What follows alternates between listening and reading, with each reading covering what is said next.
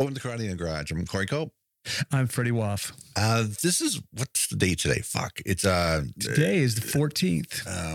Today's the 14th. But it's So really when will this come out? The 21st. The 24th. 21st. The 19th. No, wait. How are we gonna? If you're listening to this the first day it's posted, it is December 21st, 2020. And knowing we are limited time, personal reasons and work reasons, we didn't have enough time to do anything new. And with the Yorkie-thon 5 coming up this weekend, horrible things, good 2020 things go away. Oh, that's it, man. Anyway, so we thought it'd be kind of fun. Like, let's look back on a couple of our favorite episodes from 2019, because 2020 has some great shows, but you probably already heard them recently. But we might be getting some new people popping around since they're home for the holidays or not.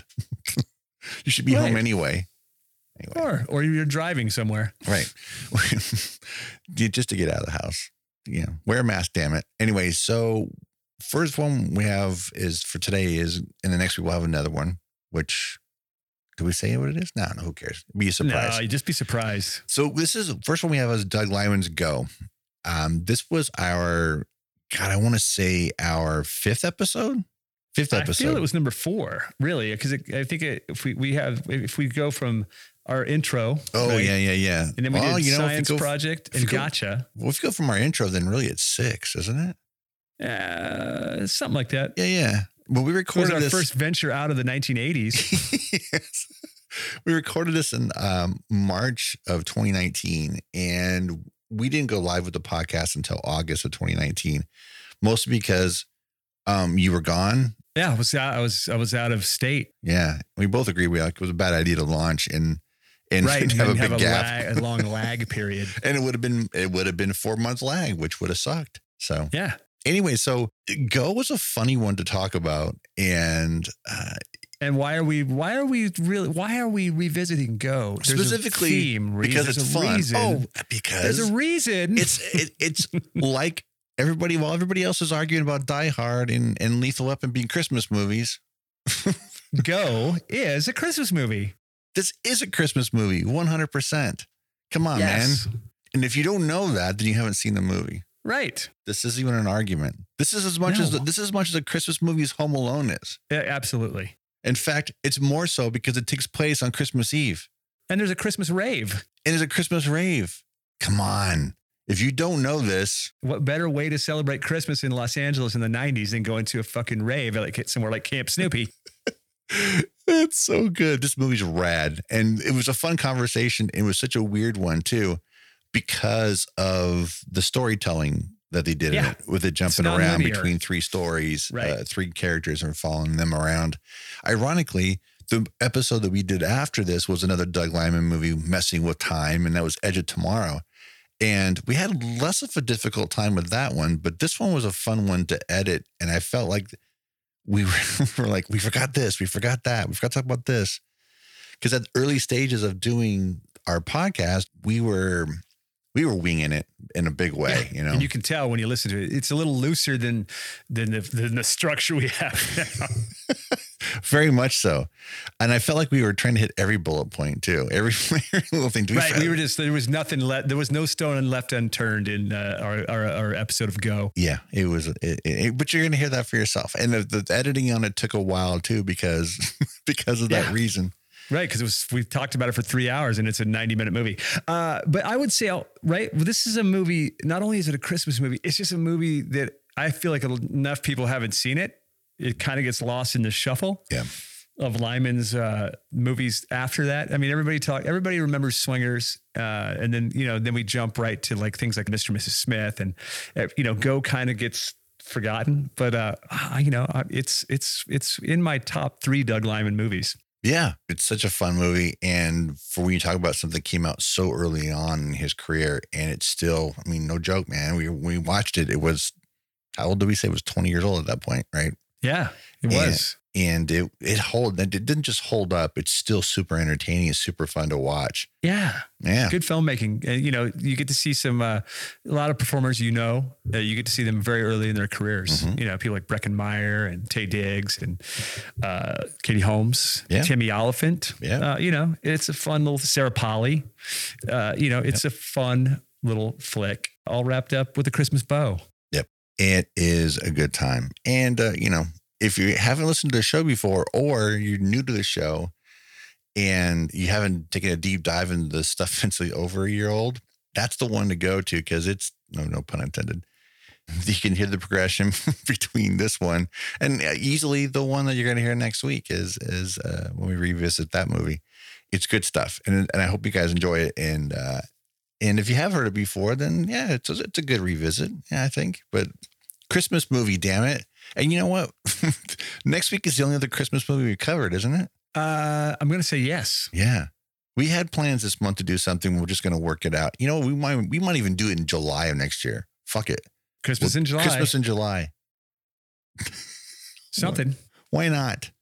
Yeah, why not? Who knows? We don't know Who what knows what the fuck 2021 is going to bring. Who knows what's going to tomorrow brings? Fuck. Edge of Tomorrow, man. We're on the edge of tomorrow. It's not a Christmas movie, so it's not what's next week. So it's not what's happening next week. Summer vacation. Yeah. Check out Go though, man. I mean, I think it's it's a fun little, if you want something different for Christmas. I know everybody clamors toward Die Hard, Lethal Weapon, there's other things, but Go is a movie that is a Christmas movie and is a lot of fun. Yeah. And if you haven't seen it, you should. By the way, I want to say something. I know we bring up Die Hard and I know we bring up Lethal Weapon.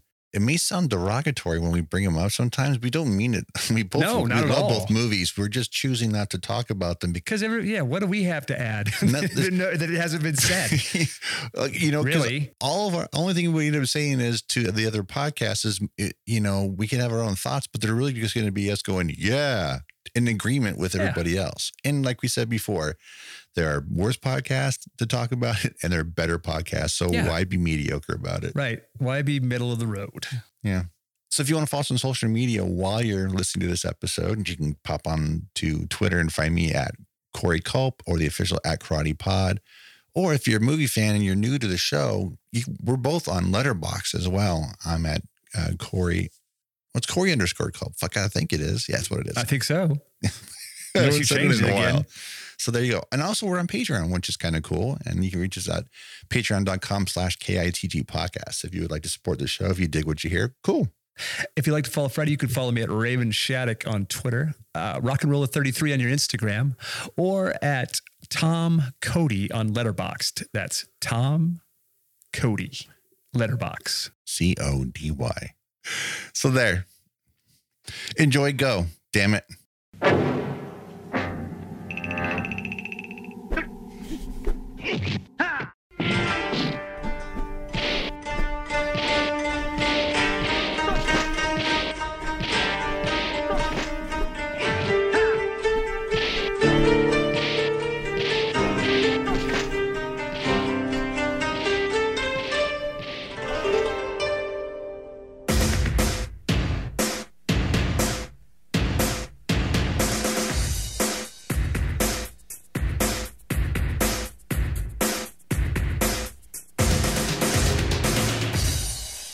Welcome to Karate in the Garage. I'm Corey Culp. I'm Freddie Woff.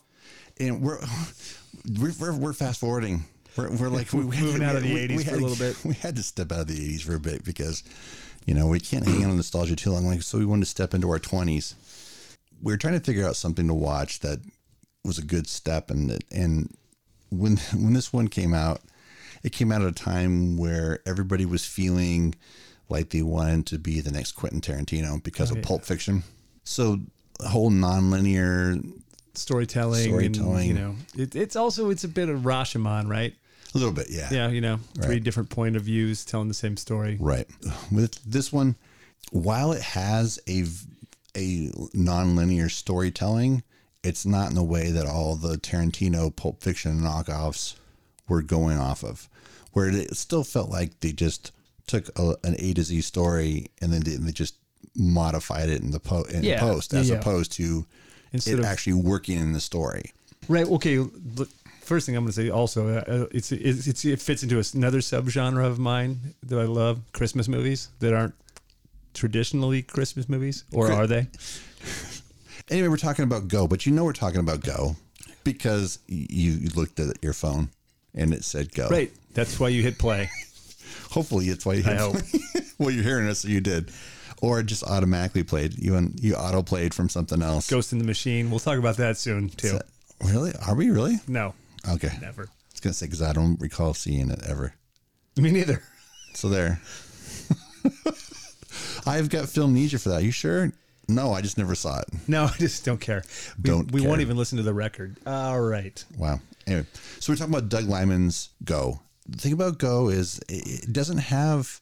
It has that a non-linear storytelling point of view, but really what it is, it's a pseudo anthology that kind of interweaves between each other as opposed to just being standalone pieces, because there's characters that are in every segment, even though we're really seeing a particular person or person's point of view. Right. The segments just overlap enough so we can go, okay, that is that person from the other story. Now let's see what happens over here. We kind of meet most of everybody involved in the first section. It's just it just depends on who we follow, right, in the first piece. I mean, I think it's weird. It's kind of cool, I guess, the way that we sort of meet. The first person we meet is Katie Holmes, right, and we don't know what the hell she's talking about, or who she's talking to, or where she's at, or what the fuck's wrong with her. She's yammering about. She looks like Christmas she's fucking presents. high on coke. Yeah, she looks completely loaded, and this is lovely. Cute Katie Holmes from Dawson's Creek. Katie Holmes. Totally. This is pre-TC, TCAC. So she's yammering, and we don't know what she's talking about, but she's adorable, and she looks like she's wet. Her hair's all soaked. We have no idea what's going on. Yeah, nothing. Cut to a supermarket, and we see the lovely Sarah Polley at the checkout, just checking people out. She looks very unhappy. Super unhappy.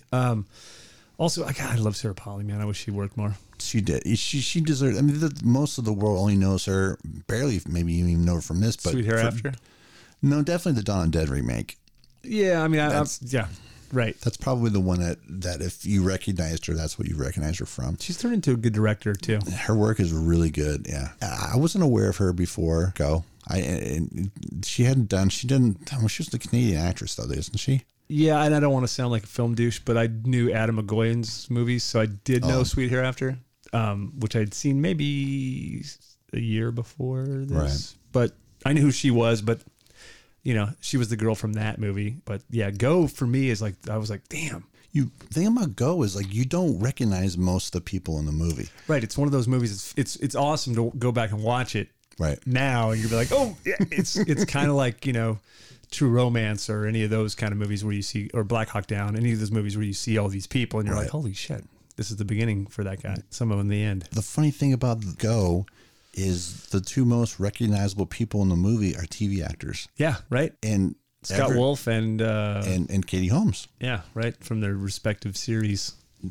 Because that Party of Five? Was that Scott Wolf, right? Party of Five. He was trying to break away from Party of Five with this one. It was a good part for him, for sure. But, this is a movie full of people you go, oh, yeah. And probably the biggest person out of that now, as far as the most successful person, is probably Tim Oliphant playing Todd Gaines. Tim Oliphant or Fichtner, maybe? Well, I think Fichtner probably has a wider body of work, but I think people would recognize or have more familiarity with Tim Oliphant. Yeah. And because a lot of people look at Fichtner and go, oh, it's that guy. It's that guy from Heat. Bill Fichtner is definitely one of those guys that has the, man. He has the, what do I know that guy from? Everything. He's that generation's Dick Miller. Dude, I've watched randomly just like, 4 movies like in the last 2 weeks, and he's in every one of them. He was so fucking fun in this movie. I don't think I really recognize him at this point. Other than Heat. And I don't think I made the connection between the two of them at that point. Oh yeah, me neither. I mean, the only things I probably had seen him in were Heat and The Underneath, and I didn't I didn't know that was the same dude. I mean, that was back before internet, before you could IMDb and blah blah blah blah blah. Yeah, and hey, well, he's been in 900 movies I love. But yeah, man. I mean, but I knew his face, and I always knew that like when I saw him in a movie, I liked him. Right. Bill plays this part in Go in such a way. It's like, I've read the script. He's supposed to be. You're not really sure what he's up to. Yeah, but he definitely elevates what was on the page and made it his own, because you're not questioning who this guy is Right. in the script so much. Oh, yeah. You're already vibing that he's a cop. Yeah, I mean, it's kind of obvious from the moment you see him. So we see Sarah Polley, and she's working at a supermarket, and she's not a happy camper. And No. she's standing there waiting on a woman with a screaming child in her arms while the woman's filtering through coupons and Food stamps and coupons. food stamps, and, Yeah. and she's just, Being a bitch. they're both just I mean, Rana's being a bitch. Rana. Dude, if you were that woman and somebody was checking your groceries like that, I would have checked her shit like in a second. Yeah, And she does. she does. There's a bit of checking. You get the customer saying, I used to have your job, and she snaps back, yeah, look what it got you. Right. But that's not really a very good comeback. But No, it's not, we'll because move on from that. it's just basically Rana's I'm gonna end up she's looking in a mirror. Exactly. There's your future sweetheart. Yeah. She finishes her shift and she walks off, and hey, there's Katie Holmes. We just saw her earlier. Right. Oh, she works with her. That's kind of cool. Yeah. So now we're like, okay, well, these two know each other, but we still don't. At that point, like, the beginning is forgotten to me. Like, I'm like, Right. we'll find that out later. And she's a bigger part of the movie. There's Katie, and then there's a new character. Yep. And we find out later on his name's Simon, but Simon says, man, my mates are going to Vegas. I've never been to Vegas. Road trip. Take my shift. Well, because Rana's, she's about to get kicked out of her house. Yeah, she needs $380. She's going to get evicted. It's Christmas. And she's already like Dickens. Katie, Katie's character Claire is like saying, dude, don't bother her. She's just worked 14 hours straight. Don't be a dick, Simon. And so Simon's a dick because he's a dick. Hey, we already got our dick. Yeah, there's a dick in every movie. Limey Dick. He's Dick. Simon Limey Dick. Simon Limey. Oh, I like that. Simon Limey Dick. Rolls right off the tongue. It does. Simon Limey Dick. So he's like, hey, work my shift. She's like, fuck off. My money up front. So she gets a little bit of upfront money from him. And Dude, didn't he give her like $200? Yeah. $200 for a shift? Yeah. Wow. How much do they make at that grocery store? And then she has money. I should go work there. Why didn't she just take all the money? Because he goes, totally. $10 for a blowjob. Right. She should have it's an extra $10. Tenner. If she's so desperate for money that you're willing to risk her life the way she does later on. Holy cow. She probably could have negotiated a hand job for $10. Yeah. Simon didn't seem too picky. And this is pre-tantra Simon. So yeah. 30 seconds and done. I'm going on break. Came and went at the same time. So now we've met Simon, we've met Claire, we've met Rana. Rana storms back in, slaps her apron on, and goes back to work. And then, lo and behold, she's checking out. And who in the hell's in line? We got Adam and Zach, played by the awesome Scott Wolf and Jay Moore. Yeah, totally. I mean, dude, they're both great in this movie. They're hysterical. And best work Moore's ever done. Scott's trying to break away from Party of Five and trying to get into features at that time when TV wasn't. Right. It's not like now. Now it's like people are doing the opposite. People are trying to get on TV. These guys roll up on them, Adam and Zach. And they're looking for that British guy. God, they just got, a basket full of frozen orange juice. I mean, what? What's that? And he goes, we're looking for something to go with this, OJ. And she says, aisle 4, like donuts or whatever. Yeah, right. He goes, what's more actually looking for? Something a little more euphoric. British guy usually hooks us up. So right now we know they're looking for drugs. And I'm like, oh, okay, drugs. Because Simon's he didn't seem like a very ethical type. No, didn't seem like that. I mean, he's willing to ask a coworker for sexual favors for his money. Keeps holding mistletoe over his joint. It's Christmas. Mistletoe. Yeah, that guy would have got pounded. So she's just kind of like, hey, you know what? Whatever. I'll see what I can do. Takes their number and off they go.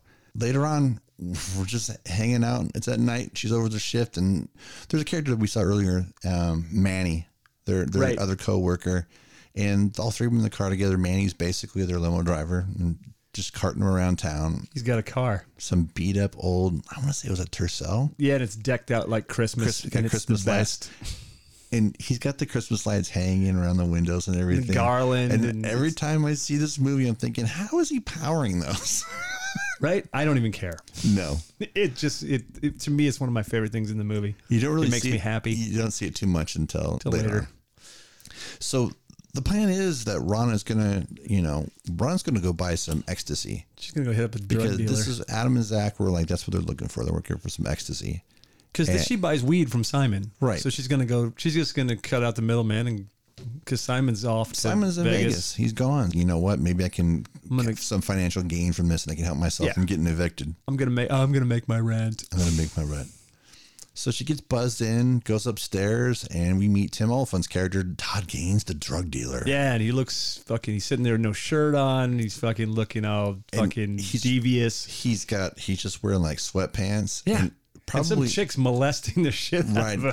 Like, oh, you going? He was like hoping for a threesome. That's what he was thinking. Yeah. He says to her, what can I do for you? Need a favor. Well, I'm looking for 20 hits of ecstasy. And immediately he gets the look on his face. He's just like, what the stands up, turns up the volume of a stereo, get a little massive attack blasting Angel. Leans into her. I wish that would have dude, that was like the first time I ever heard that song too. And then like, it's so great when I watched it again. I'm like, oh my God, I forgot the song's in the movie. It cranks up the sound and he gets in her ear. We don't hear what he says to her. And then he sits back on the couch. He's back in the house and he is just like, he's miming to her, like turn around. Yeah. And she takes off her shirt and turns around.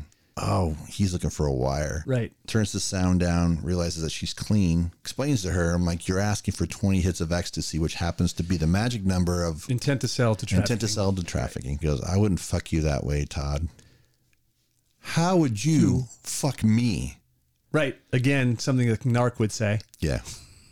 So he gets up and goes and gets a bottle and he brings back and he's like laying him out for her and he goes, this is none of that crunchy herbal rave shit. This is pharmaceutical grade. One hit per headbanger. Otherwise you'd be frying eggs off him in the emergency room. Yeah. Yeah, he's got some great lines. I mean, I don't want to poke too many holes in this story, but I don't want to do it yet. Let's keep going. Right. Because I got some issues with Rana. Dude, Rana's kind of she's stupid. She's stupid and she's dirty and there's a reason she's being evicted. Yes, she's terrible. She's not I'll just say it now. We'll get into it later. But pretty much everybody in this movie is unlikable. But I like the movie. That's what's funny. This is one of those few times where you see a movie where everybody is unlikable, but you still kind of actually care what happens to them. Absolutely, which is not doesn't happen. Easy feat to have to pull off. No. I really like this movie, and I'm not shitting on it. I'm just like watching it twice in the last couple of days. I really realized there's nobody really sympathetic in this movie. No, and I think it might be casting choices as to why smart casting. Why you feel a little bit. Because you're kind of comfortable with Katie. We know Katie Holmes from Dawson's Creek. Scott Wolf. I'd never watched Party of Five. Yeah, and out of everybody there, Claire's the one that seems to have some kind of, I don't know. She seems to be the one that's the most level-headed, uptight maybe, but she's the least hateable. Right. Well, yeah. I mean, her and Todd Gaines or Tim Oliphant, if you're not following us that closely or not that familiar with the movie. Okay, so like Rana, she gets the drugs, she bails, she gets in the car with Manny, and she she doesn't have enough money. She doesn't have enough money. They got to leave Claire as collateral. Because leaves Claire as collateral. So, hey, I need something you're going to come back for, so they leave Claire.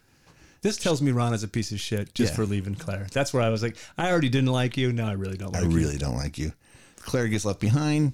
They run off to make their deal with Zach and Adam, and Manny's like, hey, you know what? Forget your drugs. Rana, don't forget the drugs for the drug deal. And off she goes to the front door. Camera stays on Manny, and he's got 2 of said. And what are you not supposed to do? You're not supposed to take more than 1. Dumbass. And what does Manny. he do? He's got 2. And he tosses them back while Rana goes into the house. Oh, she pops in there, and there's Adam and Zach. And who? There's Bill Fichtner. Right. Standing real close, drinking a Bud Light. Yes, he's obnoxiously close. Partially the way they shot him too. I feel like there's a weird lens on that. Because he's like, it's almost like that weird fisheye kind of deal. Like they threw like a 27 on there or something like that. Just to make him even more. Just to kind of round the edges out a little bit. Yeah.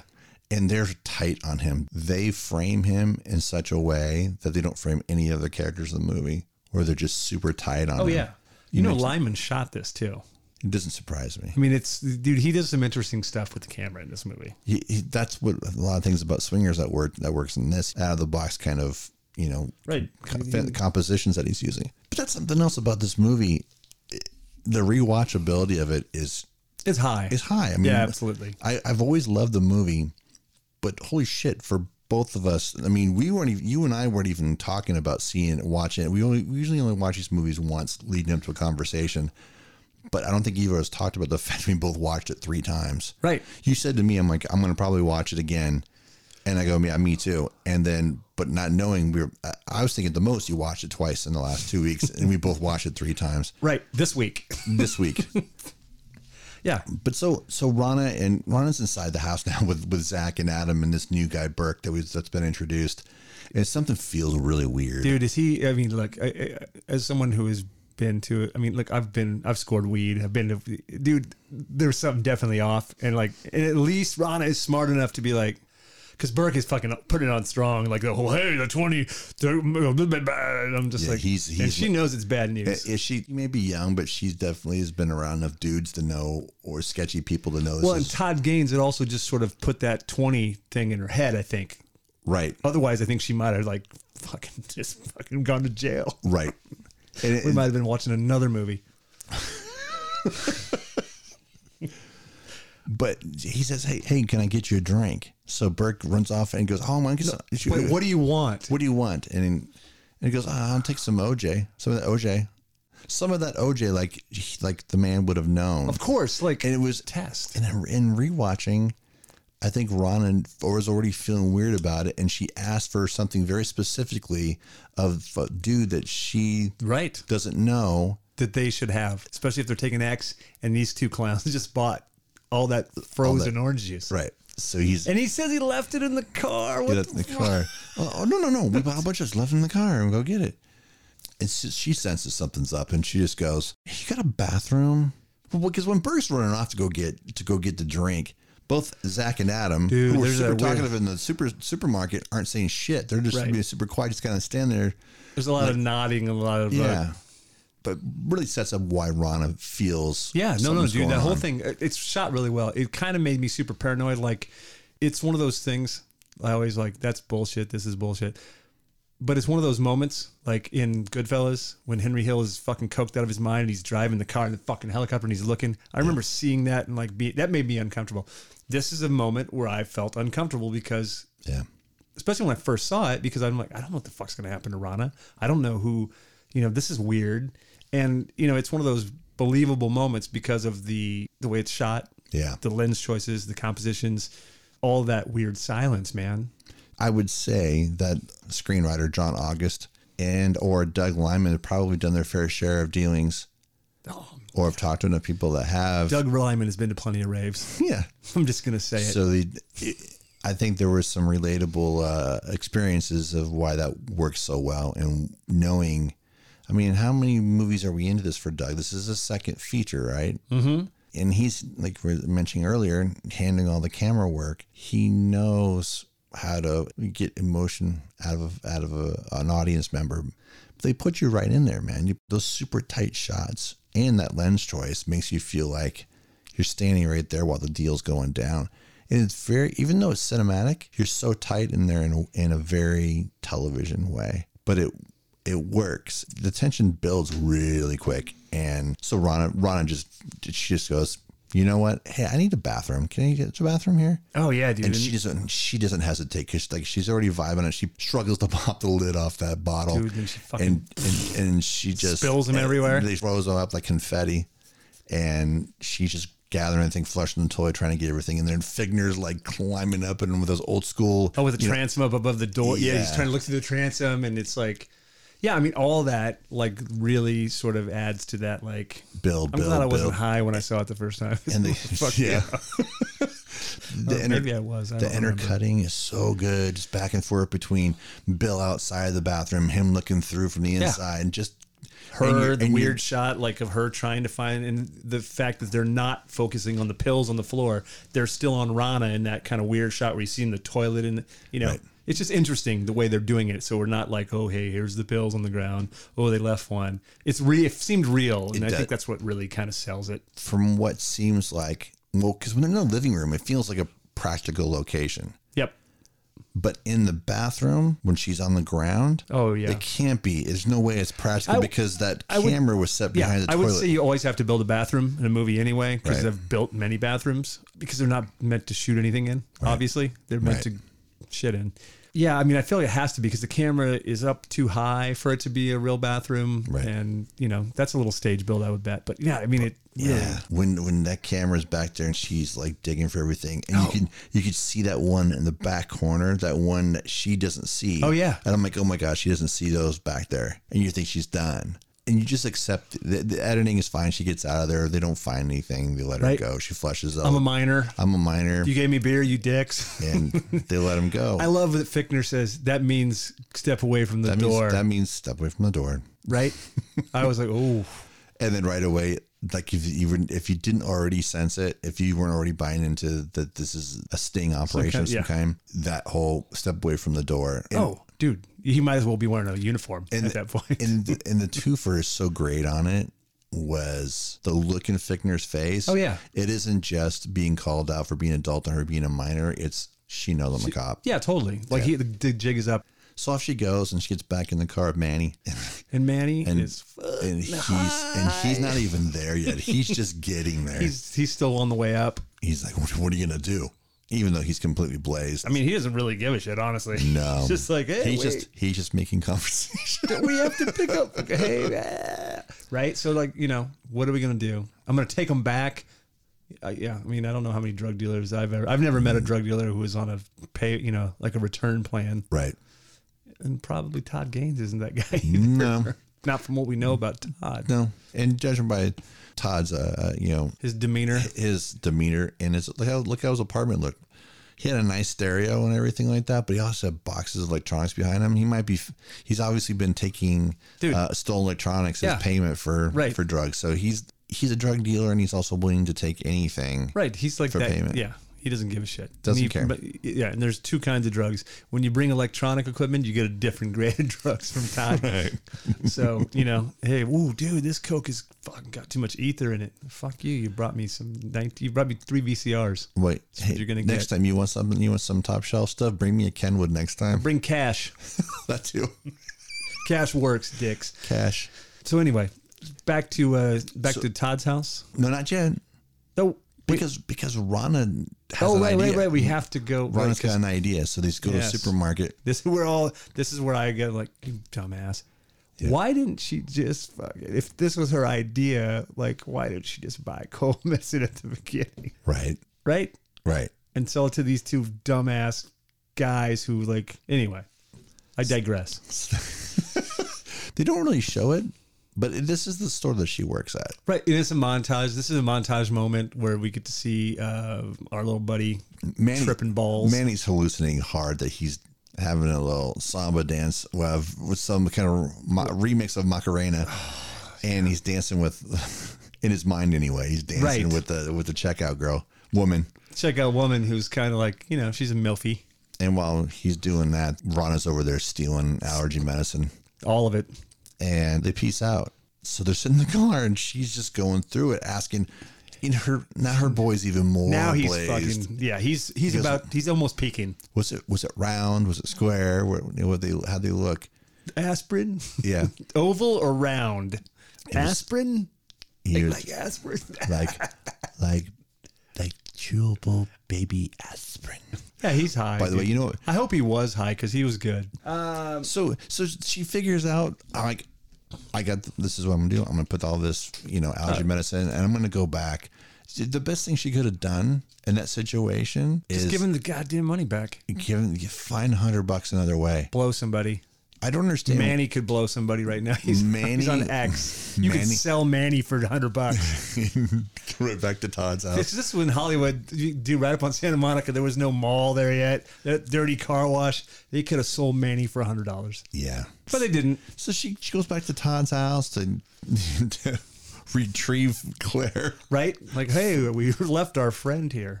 Here's the cold it's a medicine. pawn shop. Like, here's the money. Can I have my guitar back? Right. That's exactly it. They make a trade and So out they go. she gives him the money, right? That she was 100 shy, so she gives him the 200. She gives him the 200 He, before he keeps 50. Yeah, and he goes, And I'm gets a bunch of keeping cold 50. medicine. Yeah, that's okay. That's cool. So off they go. They go off to the Merry Xmas rave that Tracy Lords is that putting Tracy on. Lords is the promoter for, because That's what she did in the 90s. Tracy Lords is, Was a huge promoter of raves. Eat some ecstasy and come to my rave. And Tracy Lords was at that point, her name was back in She was talks she was doing because legit stuff. she just did Blade. Yeah, and she was on a TV series. She was doing Profiler. Was NBC. she? Oh my gosh, she was on Profiler. She was the Jill. There was the Jack and Jill killers. She was Jill.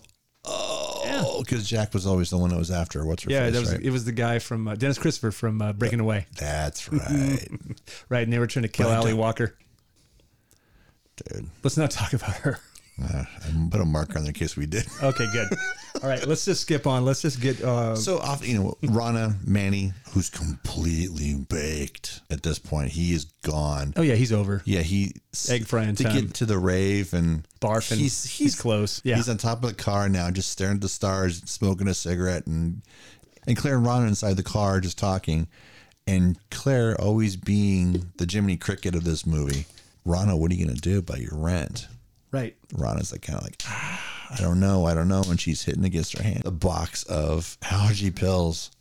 And she has this idea. I'm like, hey, if I could scam a drug dealer, Right. I'm going to scam some ravers. I'm going to scam some dumb rave kids. So Claire and Rana go off and start scamming kids. And then somebody's van. Yeah, man. They're getting high. Gives them the whole crunchy herbal rave shit line. Just gives them the pitch. Here, smoke some weed too. A lot of weed. Right, because that helps. Because that helps. But I think it does. Well, yeah, I don't think know. it does. It helps everything, doesn't and it? you know what helps you feel more drunk too is more beer. Yeah, and whiskey. But these It's are always better. These are dumb valley, they're valley dude, kids. Don't go all 818 on me, man. 818. Don't go 818 on What me. a great line. That was a good one. So anyway, yes. Now these kids are all like, "Is it a wave or is it a?" It's, oh yeah. Oh my god, yeah. Dude, that whole thing, the interchange in the car. I mean, yes, I've been there with those guys. She's made a lot of money. $700 or something like that. Yeah, man. People are coming up to her $800. and buying her in line. Show me your tits. She's doing the whole like now. She's like she Now- took a crash course in gains. Yeah, she's Rana Gaines now. Rana Gaines. Now she's got she got $700 in her pocket. Raise the rent parties, dude. Come on. And we cut back to our boy Todd Gaines. Todd decides to divvy up, He wants to put the ecstasy he away. He wants to restock.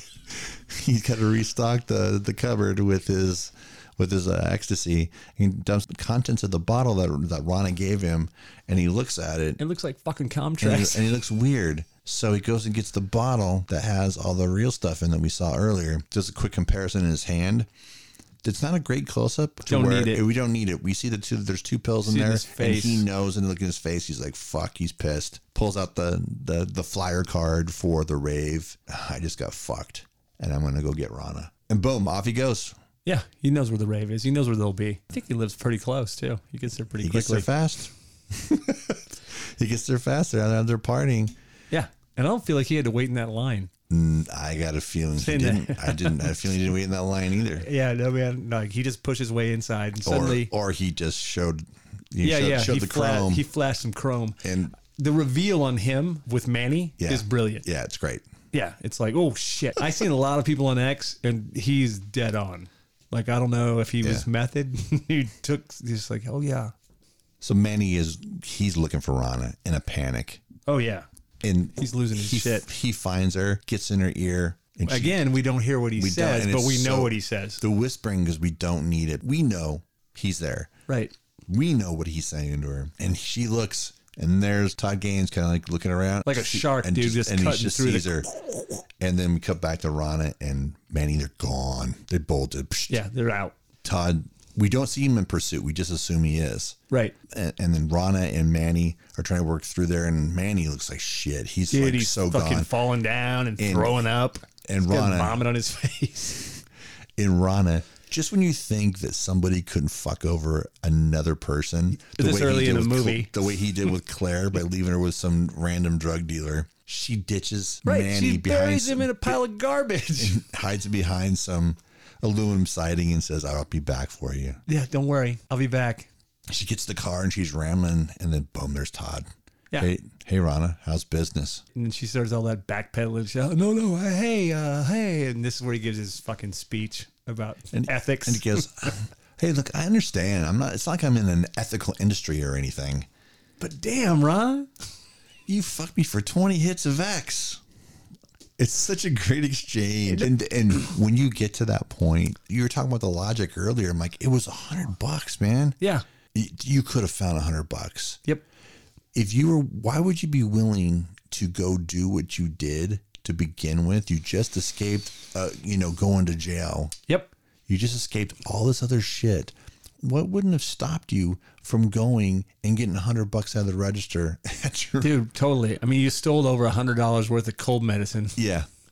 Anyway. Why wouldn't you have just done that? I don't like poo-poo in this movie. No, I'm not love either. it, but it goes back to Rana and logic don't work. Right. And it's not a fault of the movie. It's intentionally to show you that she's not a smart person. She's not a smart person, and she's also not really a good person. No. I mean, it's funny because right now, like the whole speech he just gave, he's the moral compass of the movie. Really. I mean, he is. Right. And once the way he says that, you fucked me over 20 lousy hits. Right. And it was almost like he would have been willing to work out something with her. Totally. Yeah. You know, I mean, he seems half hour in the sack. Done. Right. Homegirl goes, "Oh, you're leaving?" I mean, obviously that's how she got her. Right. What do you think she used for currency? Because when Rana first gets to his place, the room is just full of payment. Yeah. Ironically, the only cash that you see Right. is the cash that she pulls out. Exactly. But you got human payment and you got electronics all over the Yeah, man. place. Totally. You know, He's clearly some dude that would have worked it out. Obviously, because he was willing. he was willing to take Claire as collateral because he was going to bang her. Right. I don't know. Maybe. You want to get laid for Christmas? Anyway. Tell me, Claire.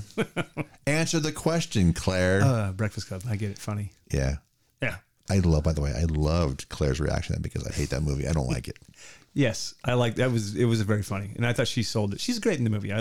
There was a moment where she made like 3 really awesome movies, and I was like, "Fucking thank God," because I always thought she was adorable. Yeah. And then it all went out the window for a while. What was the one that she did with The Gift. Marsden? Oh, I like The Gift too. The disturbing behavior. Yeah. I like The Gift, the Sam Raimi thing. I like a gift for different reasons, but yeah. Yeah. Well, I'm your reasons and my reasons. Thank you, Sam. All those reasons.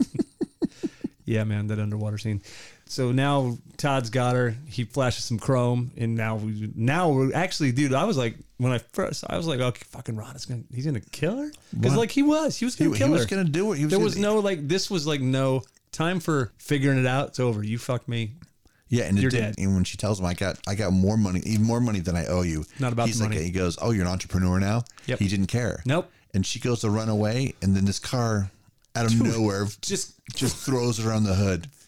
Oh man, that was a brutal hit too. It was a good. Her just laying there as the car is backing up, and Todd Gaines is looking at. He's just like he's like he's astounded. He's like looking at the driver, like going, "What are you doing, dude?" And he's still got the gun out. He's still holding the gun. And he's just like the yellow Miata pulls forward at a high rate of speed and dumps her in the ditch, slams on the brakes, and she falls forward down in this little gully. Dude, when the way she landed, like it looked, I mean, it was gnarly. Yeah, and props to the stunt team on all that, the hit and her rolling downhill. Then they back up, they hit something, and they stop again, and he's still just looking at him. He didn't have to say a word. That was the best part. Yeah. And then they just peel out. Gaines is standing there going, "What just happened?" Puts his piece away and walks away and going, "I guess that's that. We're square." And we see Rana not moving, or at least just slowly moving in pain, and that's it. I gotta go 10-1. 10-1. So now we're in Las Vegas. No, actually, we're on the side of the road somewhere, right? And this is what we were talking about before, about this being a post-Pulp Fiction world now, and what makes Go a child of Pulp Fiction. It's like a cousin, right? It's an educated. Yes. It's a well-educated kid. Quentin Tarantino and his Pulp Fiction spawned a whole bunch of children from it. Right. Some of them are illegitimate. Some of them are very illegitimate. Some are legitimate, and some actually get some proper schooling. And that's kind of what I feel about John August's script. I really think that there is a timeline, but it still works in a linear fashion other than Claire in the beginning. Go is a movie that stands on its own regardless of, I mean, to me, because I just am of that era, and that's why I would say it was the sort of in the post Pulp Fiction. But if I was from another planet and I didn't know anything about Pulp Fiction and I saw Go, I wouldn't, Go is entertaining regardless. I like how we start with Claire, and now we're starting the second act. The story starts all over again. Right. And we're seeing something familiar. Now we're seeing Rana, Simon, and Claire back in the locker room back at the grocery store. Back at the grocery store. And we're watching the same scene again. You've seen it, right? And then it cuts to a title card, Simon. And then we're on the side of the road. Trunk opens up. And there's Simon. And there's 3 dudes standing there. And then they look back and there's Simon in the trunk. Right. We've got Taye Diggs, Breckenmeyer, and the dude from Independence Day. That guy. I didn't write down his name because who cares? Yeah, I mean, Nate. I don't even know who he is. I still can't find him. He's like 19th in the credits. James Duval. He's behind stringy-haired woman. James Duval. Oh, yeah. I mean, I don't know, man. That still doesn't mean anything to me. His name's Singe in the movie. Yeah, and he has very little dialogue because he doesn't need any more than he gets. But anyways, yeah. Now it's Marcus, Tiny, and Singe, and that's Taye Diggs, Breckenmeyer, and this guy James Duval. Obviously, this is Simon's boys he mentioned earlier. The boys, we're going to Vegas. My boys, my best mates, my mates going to Vegas. My best mates taking me to Vegas. So he's like, "Oh man, you passed out before we got out of Los Angeles." So we put you in the trunk. Put you in the trunk. Is that like is that a thing like the dudes did to each other? Because nobody ever put me in a trunk, and I've never put anybody in a trunk. Like, hey, we put my buddy in the trunk. No one puts Freddie in the trunk. I would have never gone anywhere with any of these guys, by the way, because I don't like any of them. They're all dicks. They're all. We learned that about 30 seconds later when we're in the car with them. They're all terrible. I wouldn't people. go anywhere with them. And Simon was clearly on something because he falls out of the trunk and he immediately throws up. Yeah, totally. Some of that X. And this is 20 years. $10 hits. 20 years of seeing this movie. Lots of repeat viewing, and for the first time ever, even in the 3 times I watched in this last week, when Simon's on the ground vomiting, recovering from the fact he's been in a trunk for 200 miles. He's right. He like you would. In the background, you see the dressing room trailers. Yeah, the honey wagons. I know. Dude, when you showed me that picture, I was like, holy shit. I don't know how I didn't see it. I watched it 3 times this week and I didn't see it. It's super weird. Anyway, you usually don't notice those things, obviously, and we're both, they obviously didn't notice it when they shot it. You and I are both programmed in a certain way to kind of see it. And then when we see it, okay, whatever, it happens. Right. But it does happen. There's not a lot they could have done in that situation. But look, dude, clearly nobody else saw it because I've seen it at least 15, 18, 20 times. It didn't take me till 3 times in the last 2 weeks. Oh shit, look at that. Again, I'm going to say this is the kind of thing when the movie came out, there was no IMDb. No. People didn't write goofs and crucify filmmakers for shit like this. It happens all the time. On a movie like this, we're not going to set up and do it again. Because I think I would bet that's a stolen shot. I don't know why they didn't move left or right. Somehow the camera caught the truck. Big deal. Yeah. They hop back in the car and they're just driving. And this is where we've really discovered Simon's best mates are dicks. All of them. They're fucking horrible people. I wouldn't get in the car with them. And you realize that Simon is a dick. Who's already, he's Simon, the limey dick, for being the kind of person he is, how he interacts with Rana and doesn't care about her, but he just wants to get out of there. So whatever. He's actually the least dicky of the. He's the best of the bunch for sure. Right. Absolutely. Right. So, we all had a friend like Simon. I would have avoided the rest of those guys. Yeah. And I get it. I had friends who had a group of dudes like that who were periphery. I was the friend with the one guy. I was friends with Simon. But sometimes I came around those other dudes, but I didn't hang out with Simon a lot because Simon was kind of borderline dick. Right. And his friends were all dicks. I had those guys. So I know them. But yes, I would never got in a car with those guys and went to Vegas. Yeah, he's there's a certain dilution that comes with any of those 4 guys being around a bunch of people that are semi-normal. But when you put them all together, it's just too much. Yeah. So they finally get to Vegas and they're going through some buffet and Tay Diggs is like, don't eat the shrimp, dickheads. Don't the shrimps. And the two dumbasses are just, they shake the tray, shrimp tray out into their plates. There's some funny moments there, but they're still, like, these guys are terrible people. I felt like they were all from Orange County. Probably. So the two dudes get so sick because they had their shrimp. So they're up there blowing ass and throwing up or whatever it is that they're probably both. Yeah, I think it's coming out both ends. Yeah, holding a trash can while they're on the toilet. Shitting it in the bathtub. It's so bad. If you've ever been in those situations where you get into a bathtub and you got to come out of both ends, there's no proper way of doing it. Nope. Because if you turn your backside and face the drain, you're gonna puke on your feet, or it's gonna drain down your feet. And the other way, I'm like, it's kind of, you have to take the lesser of two evils. I'm like, I'd rather have vomit going past my feet than shit going past my feet. If you're lucky, you can sit on the edge of the bathtub and puke into the toilet and shit into the tub. That's your best case scenario. You know what? In most hotels, you could probably pull it off. Yeah, I think so. Yeah. I mean, that would be my fucking play if I ate all that shrimp. Oh my gosh, dude. I've never eaten seafood at any buffet. I don't eat seafood as a rule. And then just shrimp, never. I'm good with like fish and stuff bugs, like that. First of all. Right, well, yeah. Water bugs or land bugs. That's literally the lowest common denominator seafood you can get. They literally are bottom dwellers. Yeah, they grow that shit in ponds. And another thing too, just a piece of advice. I don't care what restaurant you go to, where you go, buffet or otherwise. Las Vegas is a long way from the ocean. Dude, landlocked. I don't eat any landlocked sushi, any kind of fish, nothing seafood in the desert. It's just bad news. It's a mistake. So because the homeboys are up there, puking pigs in a blanket. What was that from, by the way? Pigs in a blanket? I don't know. No, it doesn't matter. I forget. So Tay Diggs and Simon like peace out. And Tay Diggs has got this terrible jacket on. He's got this awful jacket.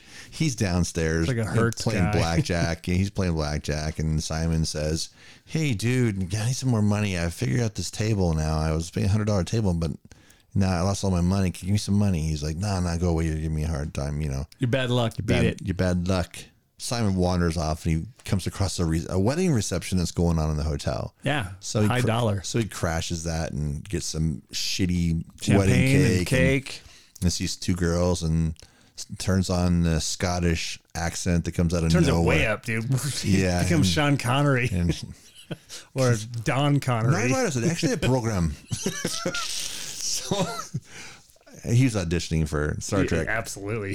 So he's got these two girls that are drunk off their tails, and they invite him back to their room. Hey, you want to get high with us? And right, thing, they're charmed by his accent. Yeah, so they're in there getting high, and then they start having sex. And the one girl, she can't smoke weed because the smoke comes out her nose. Smoke comes out her nose, so she's plugging it up with tissues. Of course. She's lighting up and the tissues catch fire and she freaks out. Oh, and smacks them out of her nose, and we forget about it. Right. And then there's a threesome on the bed. There's a threesome on the bed, and then they do this pan shot, and Simon's like, "Oh, tantra baby, tantra baby." And he looks over. It's a throwback to a conversation that he and Tay Diggs' character Marcus was having earlier. Suddenly, the goddamn room's on fire. The Kleenex, that tissue that girl jammed up her nose that caught on fire for a little bit, it reignites the carpet and the drapes, and it goes up like it's been doused with kerosene. Right. Which to me, like, here's the thing. I'm going to say more logic issues, and I'm going to move off because I hate this whole part of the movie. But so she snots out the rags. Oh, they stomp on him. Okay, they start kissing. Now they're fucking on the bed, and he's like, tantra. So you're supposed to believe it was a long time. How long have the Kleenex been out before they reignite? Oh, it's long. It's been a while. It's like a half hour. Right. I'm going to call bullshit. Yeah. And I'm also going to call bullshit because those, flame retardant drapes don't go up like that. But whatever. Let's just get out. I'm going to get over my tangent about the drapes. The whole room's engulfed in fire, and he bolts. And by the way, we never see the girls again. Nope. They could be back in the room like on they fire. were trying to put they're both naked trying to put the drapes out. So Simon bolts out. He bolts out of the room, run down the hallway with his clothes blocking his front and the back end, gets on the elevator, and he gets dressed, gets downstairs, and he runs into Marcus, who apparently didn't do well on the tables. Not as well as he hoped. They both, we need to get out of here. Yeah, let's get out of here. So they bail. They're outside of the hotel, and this long haired dude rolls up on him. This Parsons Testarossa, wasn't it? Yeah, it was Ferrari Testarossa. Yeah. He looked like the lead singer from Creed. Nah, that's not a compliment. No, but it's a 90s tie-in. He looked more like the boyfriend that Christina Applegate had. What's the one dude from Lost Boys? Oh, he looked like Billy Worth? Yes.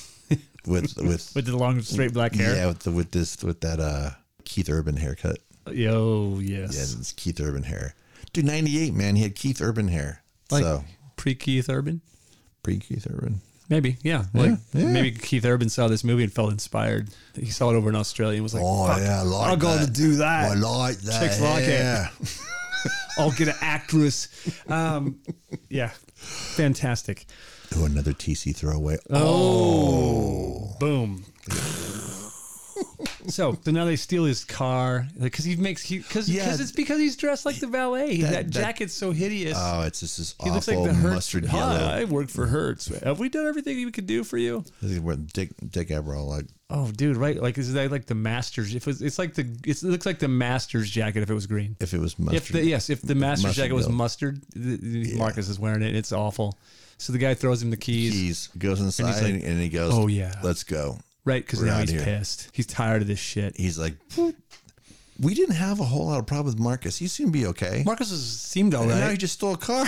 Now he's like, you're like, oh, okay, well, yeah, but see, like, again, he's kind of douchey, dude, and like the whole, like, when he's like, but if he's so cool, why is he hanging out with these three fucking guys? That's my deal. To make himself feel better. He's already right. He already walks that line. Yeah. Of trying to graduate from being a douche. Right. And plus, he's a fucking judgmental cunt because he fucking looked at the credit card for Todd Gaines and went, the drug dealer. And he goes, oh, no, he's a good guy. And he goes, the good drug dealer. The good drug dealer. Yeah, fuck you, Marcus. Okay, so let's just go on. Now, where are they going? They're headed to the Crazy Horse.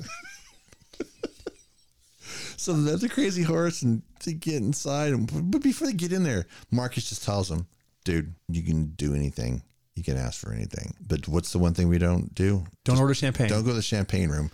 So they get inside the joint, man. Oh, yeah. There's boobies going on upstairs. They go up to the bar and order some drinks, and these two assassins. Kind of beat up. Assassins come in and just kind of like all over them, and more whispering that we never hear. That's another thing I love about this movie is like, I don't need to hear the whispers. Nope. You know what's being said. Yep. They pop in the zoom close up on Simon. He goes, I want to buy you the most expensive bottle of champagne. And then we see Marcus's face. And like, you dick, as they're walking back to the room. Yeah, right. And so now they walk. Here again. If Marcus really knows his friend Simon, he would have never said, don't buy the champagne. Because that's, he's just going to do whatever you tell him. He's going to do the opposite. Simon does the opposite. I think I might dislike Marcus more than anybody in this movie. Well, because he's the worst kind of dude. He's fake. Simon never he's pretends. The fakest. Right. Simon and Todd Gaines. Right. And go back to the idiots in the car. Breckin Meyer's character is a guy. The worst. By the way, he says the N-word in it. Now, Breckin Myers is white. He's white. Right. And I know I know what they're trying to do, but he's not very good at it. Yeah.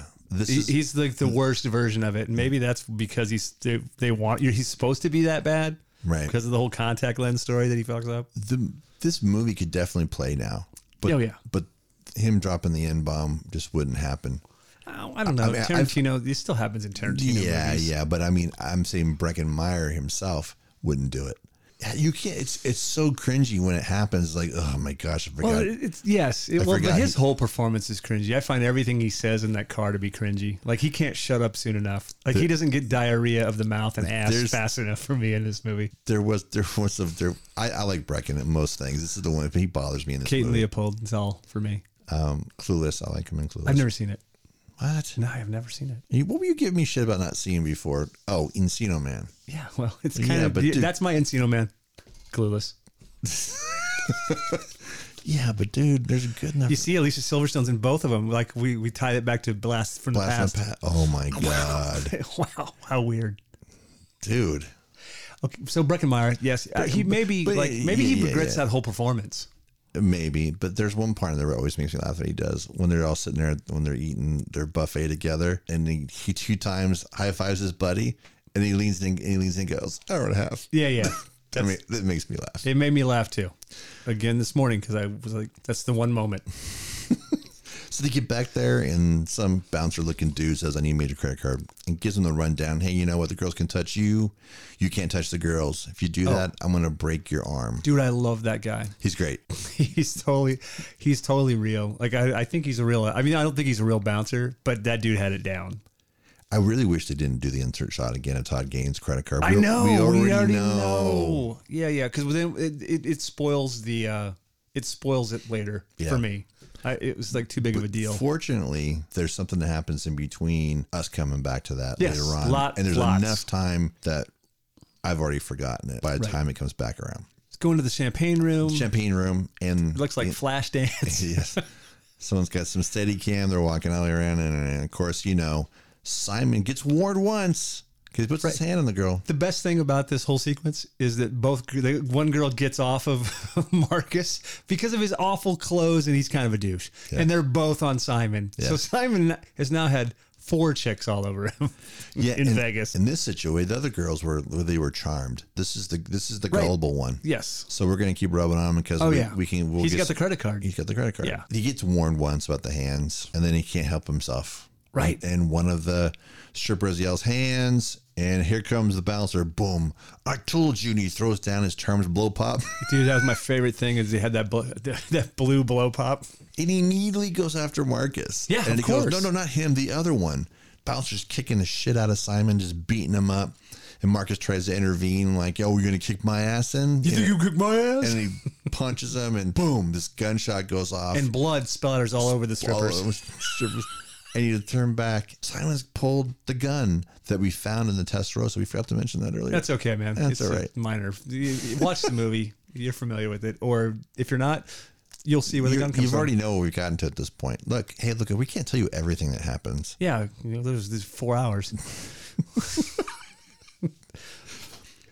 Yeah. So anyway, he shoots him. And now there's this another weird standoff with weird camera. Yep. And super uncomfortable. And weird, what is going to happen next? And Simon just goes, I need a way out of here. And Stripper goes, behind you. And out the door they go. And they all run and get in the car and they bolt. Oh, yeah. And then now it's gone crazy. It's gone crazy. This is where it kind of picks Screaming up down the road. And Simon, again, not a man full of logic, throws the gun out the window. Right. As they're driving. What are you doing, dude? He's like, your fingerprints are all over that. So they back up to go get it. He gets the gun. The next time we see them, they pull up in a taxi in front of the because the car got low jacked. The car got low jacked, yeah. Right, wouldn't move, it wouldn't run anymore, so they left the car somewhere. Right, yeah, right on the side of the road. Basically, is right when they were looking for the gun. Right now, they're running like mad. They're tearing into the hotel, and they're two shitty friends yelling at their friends that are still in recovery. Still shitting it up. Grab all your shit. Not that shit, just your stuff. You think, they're done. They're not going to be able to find them, but they do. They're able to find them because they left the credit card behind. Right. They used that credit card to check into the hotel, so it didn't take much calling for the Crazy Horse dudes to find where the guys were staying. And then who answers the phone? Breckenmeyer. He tells them what room he's in. 660 or 4260 or 60, whatever the fuck it was. Without ever saying, who the fuck is this? Yeah. He goes, who was that? Some shit. Some shit.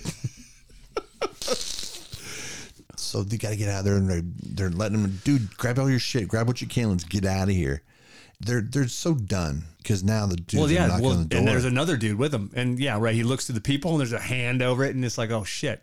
But they happen to be in an adjoining room, and they're knocking on the door, trying to get this annoying kid from earlier to open the door and let them through. And he extorts them. You give me money. So $100. So they gather $100, shove it under their door. They let them through right as the dudes from Crazy Horse bust into the room. Cut to our anti-heroes, our douchebaggers, running down the stairs trying to escape. And Brecken on the way is just going, what are we running from? Right. What are we running from? Just shut up and run. By the way, I don't feel good. By the way, I'm about to shit my pants. Get to the car, peel out of the parking structure and run into a line of cars trying to pay for parking, which is made me laugh because you don't pay for parking, at least at this point in Las Vegas. Why there's 2 exit lanes backed up by 3 or 4 cars deep, I don't know, but they're stuck there. Somebody's on break. Yes, something. Shit's malfunctioning. The arms won't go up, and now the trucks and these trucks right monster trucks behind him hits him right. bang, bang. Yeah, they're right. They're right. Simon, and Simon takes the wheel and he's like, fuck it. And they go out the entry. Right. And then in through the outdoors. Yeah, man, it's like a Zeppelin record. Boom. Right into the street. Right. And dude, the greatest use of Magic Carpet Ride ever. It's literally the second as soon as it gets air off that it breaks right into Magic Carpet Ride, and it makes the rest of this chase enjoyable. And we get a real chase. We get a car chase in a movie. You don't think you're gonna get a car chase in Vegas. In Vegas, this is where some of the money went. This is where the money went, dude. To block up all these roads, and it's a long chase. Oh, and it is too. And there's some big hits in it. There is, and of course, somebody that's been to Las Vegas a lot, and somebody who's been into car accidents. Yes. There's lots of Los Angeles streets. Oh, yeah, absolutely. And it's like, oh, Mike, where the fuck is that in Las Vegas? Yeah, well, I mean, it's cut together pretty well, right? You and I know because we live here and we've been to Las Vegas, and you're like, oh, that's nowhere. That looks nothing like Las Vegas. Those aren't even the type of street signs you see in Las Vegas. They're not even the right color. The car chase ends with the crazy horse dudes rolling their car, and the pursuit ends because they can't continue. Right. Cut back to the douchers, and they're all happy, like, oh my gosh, we escaped. We're talking about plans of going to Mexico. Yeah, Simon and his brilliant plans. Simon's really big on... Simon's not very smart either. No. Simon lives off of television and movies. Yeah, no, I was going to say Simon's seen a lot of movies. Which is why he makes so many references to television while he's in the elevator swooning those girls. Right. We cut back to our crazy horse dudes. The old man. Is he on a payphone, or has he got one of those bricks? Or has he got a big? Yeah, because that's how they tracked them down when they're driving in the truck. They called right after Breckenmeyer gets off the phone. They show. Oh yeah, he's on. He's got an old school cell phone. Yeah, he's got the suitcase. The brick. Carrying this. So they know where they're going, and that's the end of that story. Right. They're off to... And we spent more time talking about it than the segment actually is. No, maybe not. I think we got through that pretty quick, pretty painless. Because that thing seems to drag on, and it's the shortest piece. But when I watched it... It's really there to provide the buffer for what's next. Yeah, it's a good, boom. So now we're back in Los Angeles. And we're restarting the story again. This time, we're restarting it from Adam and Zach's point of view. This is Jay Moore and Scott Wolf. Oh, yeah, because don't we start with... We started at a police station. Right. And we start in the bathroom. At a police station. And we see Burke, and we see Jay Moore, and we see some other guy, and Scott Wolf, and they're wiring him up. Right. Like, oh, man, these guys are working with the cops. It was a sting. It was a sting. Yes. Crazy. I'm like... I mean, we knew it was, but now we're getting some backstory. Right. Cut to inside the supermarket. There's Adam and Zach looking around. Hey, Simon's not here. What do we do? Let's just pick. We're actors. They pick Rana's and stand at her line because the other people. She looks like she would sell them drugs. She looks like she might be on drugs. Might be able to have some for her. Yeah. Again, quick cuts, and we're in the house that Rana shows up in earlier when we see Adam and Zach and this guy Burke, who we now know is a cop. Right. And we now know in the bag cop surveillance room. I mean, this was a big deal. Right. Well, it's because these guys are actors, so they figured that, they busted these guys with weed or whatever they busted them with. Right. So Rana was onto something, but what we don't see in her version of the story, what we now see is Jay Moore's character leans into her as he's going to show her where the bathroom is. Right. But now we see the reverse, and we see her point of view, and he mouths the words, "Go." Right. The title of the movie. Oh my gosh, I just realized that. Finally. I love it when they say the title of the movie in the movie. But again, it's because this movie's brilliant and we don't have to hear it. We don't even hear it. We just see him mouth it. He basically just confirms what she needs to know, which is why she's so adamant to flush. Well, she starts to freak out a little bit when she gets into the bathroom because he's just told her. Right. Like all of her suspicions are confirmed right there. Again, more quick cuts of the previous version of the story. And out the door Rana goes, and we're standing there left with Burke, Zach, and Adam. Yep. What are you going to do now? You said we would help you, and aren't we good now? Aren't we good now? Yeah. But Burke, he's pissed. He's almost positive that Zach helped. Right. Helped her out. Because it cuts to him throwing the cuffs on him. Yeah, he throws the cuffs on him. They always do this wrong on television movies. But when we first see it, we think that he's arresting him because he saw it. That's, you know what I mean? Right. It's like, it's a good sell. It's a great sell. And he goes, that's just why they always do it wrong in movies. This is the problem with it, blah, blah, blah, blah, blah. He starts feeling his abs again. We're getting that weird conversation. We've already had a bunch of weird conversations in the car. In the car while they were wiring up Scott Wolf's character. Yeah, and he goes, you work out? It's in the contract. We have to work out. I'm like, no. You got a nice body. And he goes, whoa, look at these abs. You wash clothes on and laundry on him. He's already kind of, I'm like, all the scenes with Burke are leading you down the path of this guy. He's got a hots for one or both the dudes. Right. Or he's just in for whatever. There's something weird going on with Burke. Yeah. So when he's handcuffing Jay Moore, he's kind of feeling, oh, you got like washboard abs. And as that's happening, in comes his partner and he looks at him with a look on his face like, what are you doing? But also a look in his face that also says not only what are you doing, says again. Right. Like, man, what are you doing, this guy? Right. Like, oh man. And you're like, and it's again, we're selling it even more. Burke's got the hots for these dudes. And then the partner leaves. And then he invites him for Christmas dinner. Like he makes this half weird pitch. Like, my wife made this big meal and but you guys come over and I'll sign the paper. Yeah. So it's like blackmail. You just come over. Yeah, sure. We can do that. It's creepy. Yeah. But they don't really have a choice because it's like, well, what if we say no? We cut to Zach and Adam at the grocery store looking for wine because they're going to have dinner with Burke and the wife. So Zach and Adam have a conversation about the girlfriend cheating. And my girlfriend's cheating too. And they started talking about maybe I should look for socks. Maybe I should, So now, and there's it's also the way that the tone and sort of the inflection on girlfriend and socks. And like, we're like, what? Now we're like, and they're both so intimately reactive for guys who just work together on a TV show, right? Like actors, like, we're like, what the fuck? You're hearing these conversations of them both sharing this stuff back and forth. I'm like going, well, you seem like dudes that would probably be, hanging out enough. These seems like conversations you would have already had. Yeah, totally. You would know all about this. This is weird. Did we see Katie Holmes at this point? Like they walked past Katie Holmes? Yeah. And she says, oh, gay guys are so hot. Yeah, right? So like now it's like, oh. Now, does Burke realize? See, now my question, it's even funnier. Does Burke realize that Burke never knows? He's clueless that they're gay. No. He doesn't know. But we think that which makes it even creepier. Right. Like, what is he? And now he's leading him to his house. Is there really a wife? Or is they're going to show up and he's going to be a fucking, he's got ball gags and fucking leather masks and he's going to show up in a corset with a fucking whip sticking out of his ass. And it's just, what is going on? Or are we really going to cross over into Pulp Fiction land here? No, totally. Are we going to have a Gimp moment? Yes. Zach goes, in the bathroom to kind of wash up and he comes out and there's Burke, Bill Fichtner, buck ass naked, right, just sitting there, and he's like, "Whoa!" He goes, "Hey!" And he goes, "Hey, smell this." And he hands him his wrist. And smell that. He goes, "What is that?" And he's like, "It smells like CK1, right?" But it's not. No, it's not. Here, and he puts them on him.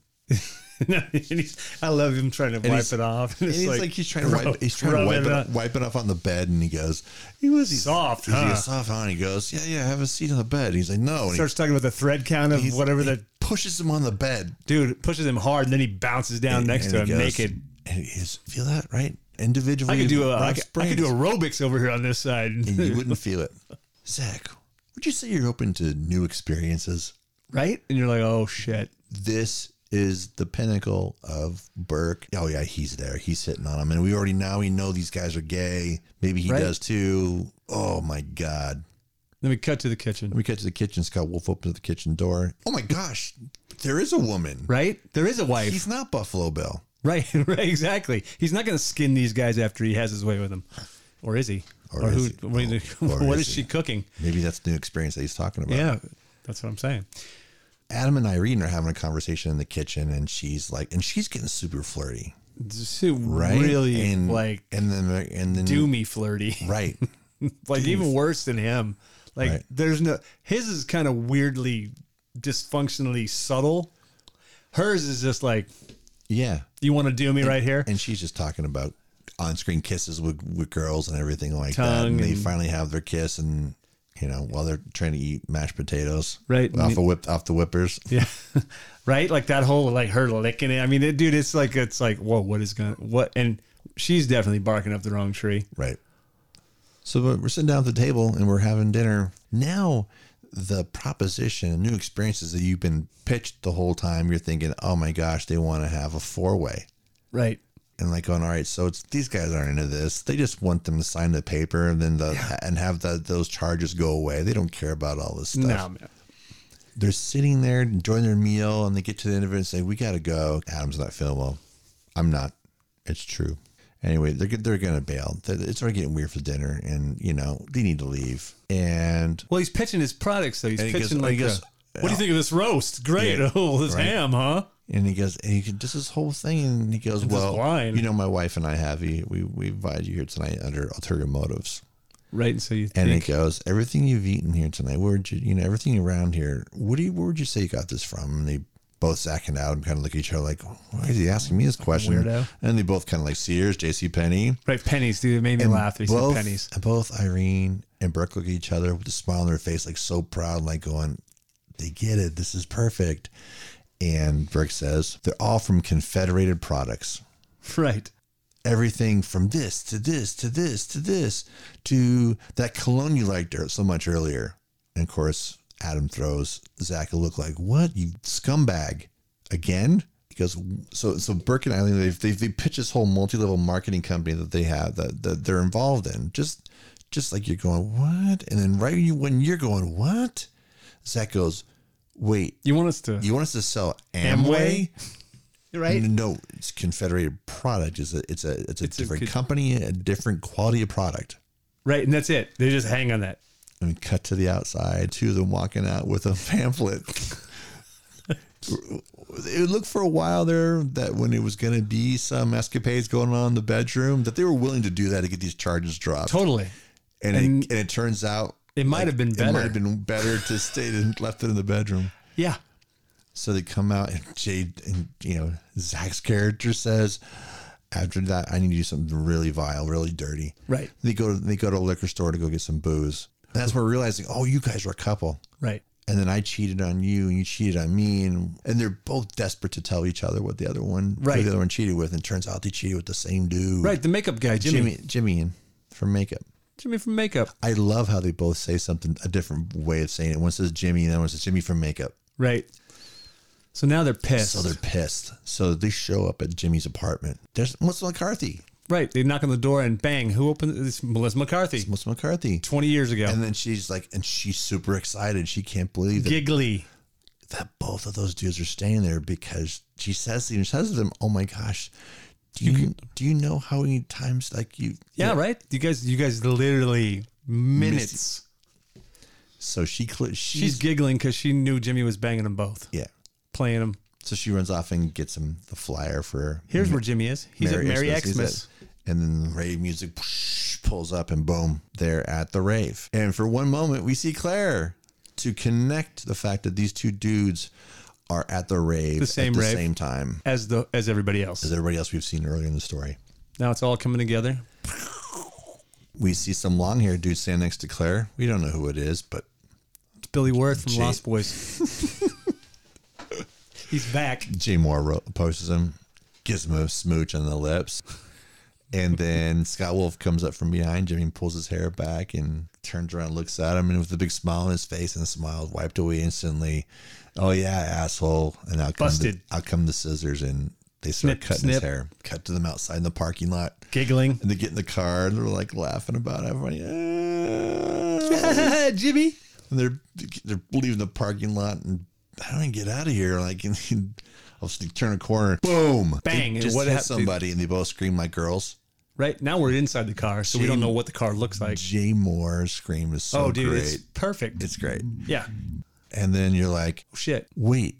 And now outside, we're seeing, out the window. We look out the window, there's Todd Gaines with his gun. Oh my gosh, that's Rana on the hood of this car. So now these dudes are the guys in the yellow Miata. Right. They're freaking out. We know what they're going to do. Speed it forward, hand the brakes, and we watch Rana roll off the hood. Down into the gully. And they peace out. Boom. Gone. Next time we see them at a gas station. Fucking freaking out.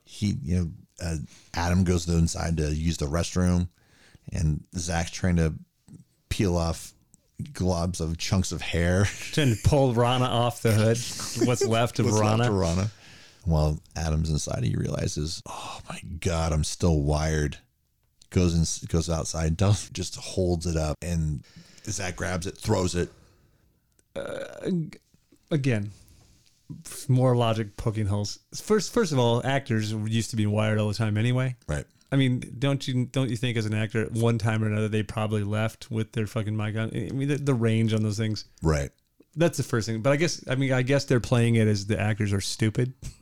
Well, I think there's a little more of a... Right. They're also panicked because they just killed somebody. Right. I get it. Yeah, they've had a really fucked up night. They were propositioned by a creepy cop and his creepy wife. They were looking at federal time. I get it. Yeah. Okay. So fuck it. I go with it. So they're worried about it. So they go back to check on Rana, because they're like done. They figure they've killed somebody. Their deductions come all the way down to the most extreme thing. We killed her because we didn't see if she was still alive. But the dude with the gun was going to kill her. And that's kind of the rationale that they're kind of going with. But he goes, yeah, okay. But what if he didn't? Again, it leads me to my thing. Nobody in this movie is a nice person. No. Because these guys were the closest we thought. They were a little fucked up. Yeah. But he did tip Ron off. But now all they're worried about is going back to get the body. They pull her up from the gully and they realize that she's not dead and she's just unconscious. They don't know what to do with her. So they prop her up on a car, setting off the alarm, and they bolted. And that's the end of the Adam and Zach portion of Go. Yeah. Adam and Zach. And the next thing you see from that scene is what? You see Claire walking down the street. Right. Because... walking across the freeway. Right. Well, no, I think she's on overpass. I mean, she's in the overpass. Yeah. That's like, isn't she walking across? Isn't it the 101 going down there?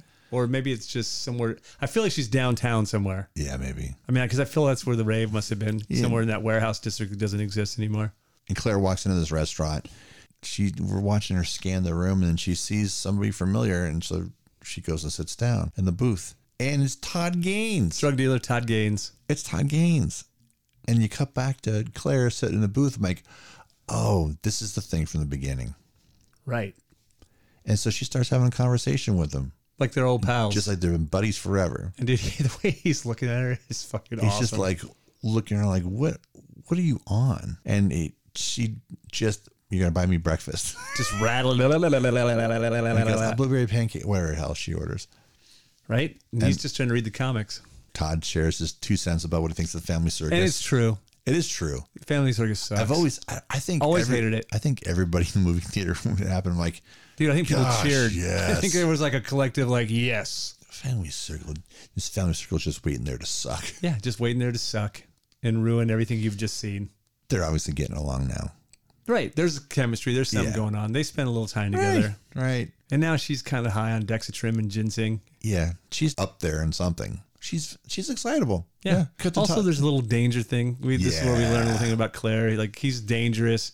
There's something going on. She's had a weird night. Right. Bizarre night. We got to Todd and Claire making out hard. Dude, on the stairs. Just going for it. Dude, they're just going. And suddenly Todd's cat goes running down the stairs like, how'd you get out? But he's not speaking to anybody. No telepathy this time. And look up, and it's the older dude. Right. From Crazy Horse. Not Dennis Farina guy. The not Dennis Farina. It's what? Oh, that's right. They think Todd Gaines is Todd Gaines. Right. Credit card. The credit card guy. He's the guy that grabbed on girls at the strip club. I was trying to figure out who that guy is. Not Dennis Farina. Yeah. J.E. Freeman. Never heard of him. Yeah. I think I wrote that down. Sure, he's in a ton of stuff. Oh yeah, he was in Alien Resurrection, Miller's Crossing. See. Wild at Heart and Patriot Games. We're going to get shit for not mentioning that. That's okay. We just mentioned it. Okay. It's okay, man. He's like a minor character. To me, all I kept saying is he's not Dennis Farina. That's all I kept thinking in my head. I kept thinking, oh yeah, this guy saw Midnight Run and he's kind of doing that guy. He's kind of doing Dennis Farina from Midnight Run. Right. And yeah, well, I mean, I don't give a shit what movies he was in. He wasn't memorable in this movie to me, other than the fact that he wasn't Dennis Farina. Yeah. How about that? That's fair. Let's get to Todd's apartment. He didn't suck. No, he didn't suck. Nobody really sucks in the movie. No, everybody's good in the movie. Yeah, relatively speaking. I mean, Simon's friends are supposed to be idiots. So, yeah, no, they're great at it. So they're really good at playing idiots. For sure. So we're in Todd's apartment, and there's the two dudes from Crazy Horse and Claire and Todd, and then walks Simon. Well, he's drawn a map to Simon's house, yeah, right? Yeah. So he's like, hey, go around. No, there's construction on La Brea. So, he's giving him the easiest route. And Claire just finally, whatever euphoria and love that Claire is gone. is just gone. Like, you asshole. What do you? Right. Oh, that's right. You're a drug dealer. Right. Hey, well, there you go. He's a drug dealer. We know this about him. He is who he is. And that's where, as he's doing this, and comes Simon. Simon comes walking into Todd's apartment, making it super easy for him now. And he's like, and he sees the two dudes, and it's like, oh shit. Right. But he doesn't even really try to run. He doesn't try to run. He faces the music. And you know what? Nobody wants to kill anybody at this point, but somebody wants to get even. Right. So they decide they're gonna square it up. He goes, you have to shoot him. So Simon agrees for the younger of the two dudes from Crazy Horse to shoot him in the arm. Right. He's like, God, I don't mind. I don't mind. Do it. Shoot me in the fleshy part. Yeah, right there. And let's talk about this for a second though too. And being somebody that's used weapons, he shot that other dude in the arm, which is what they're going to try to shoot him now, from about 8 feet away with a 9mm. Yep. And now he's going to shoot him 38. No, it wasn't a 38. It was a 44. Was it? Dude. Oh, I thought it was like a snub-nosed 38. No. Remember how big that dude was? Yeah, right. Yeah. Okay. And he's got the barrel like right on his skin. And also that dude was also a little bit bigger and burly and had a little bit more, there was a little bit more to shoot. And Simon Simon's a very slight fellow. He's very lithe. Well, from where they were going to shoot him, they would have broke bones. Oh yeah. They would have broke bones. But maybe they did. Doesn't matter. I'm all right. Because he can't do it. He can't do it. Just, and Todd is his eyes are getting bigger because he's excited. He wants to see this happen. And so is Katie Holmes a little bit. But then she kind of looks at them both like oh, you know what? She gets up and bails. And she bails. She pans out. Yeah. And then as she's walking down the stairs, here, pop. I'm okay. Right. It's such a I don't want to say it's one of those macho moments or anything like that. I don't know what August was trying to say there. If he was trying to say anything other than, all right, well, I'm just trying to close the story out, and he closes out in a funny way. Yeah, I mean, it's it's very much like it's very much like in Pulp Fiction when they shoot Marvin. Yeah, in the back of the car. So Ron's in the hospital recovering. She just gets out of there and hobbles into work. Right. And then Claire sees her and says, Claire's like, where's Manny? And then Ronna realizes, oh my gosh, Manny is still hidden behind maybe barrels and aluminum siding at that rave. So they go back there, look for him, and they find him. Thank God there's Manny. They got him. He's safe. Wait, but let me question. How did they get back out there? They didn't have Manny's car because Ronna got taken to the hospital by an ambulance. And Claire walked home. So how did they get back out to the rave? I don't know. It doesn't matter. Doesn't matter. Movie rave. Movie magic. Anyway, I don't mean to poke holes in anything, but Jesus. So what's funny about this movie is even though Ronna gets hit by the car and goes to the hospital and all that stuff, she's got a way of paying her bills. Yeah. Because she still has the money from all the baby aspirin she sold. And she probably still has some baby aspirin left to sell. Yeah. She didn't sell out, did she? No. She took a lot. She's all super excited, and she got another month's rent. Yeah, I'm good. I'm gonna be good. And so, what does Manny say? What are we doing for New Year's? Right? Can't wait. And that's it. Let's go. Let's go. Right? I mean, I love the movie. I still love the movie.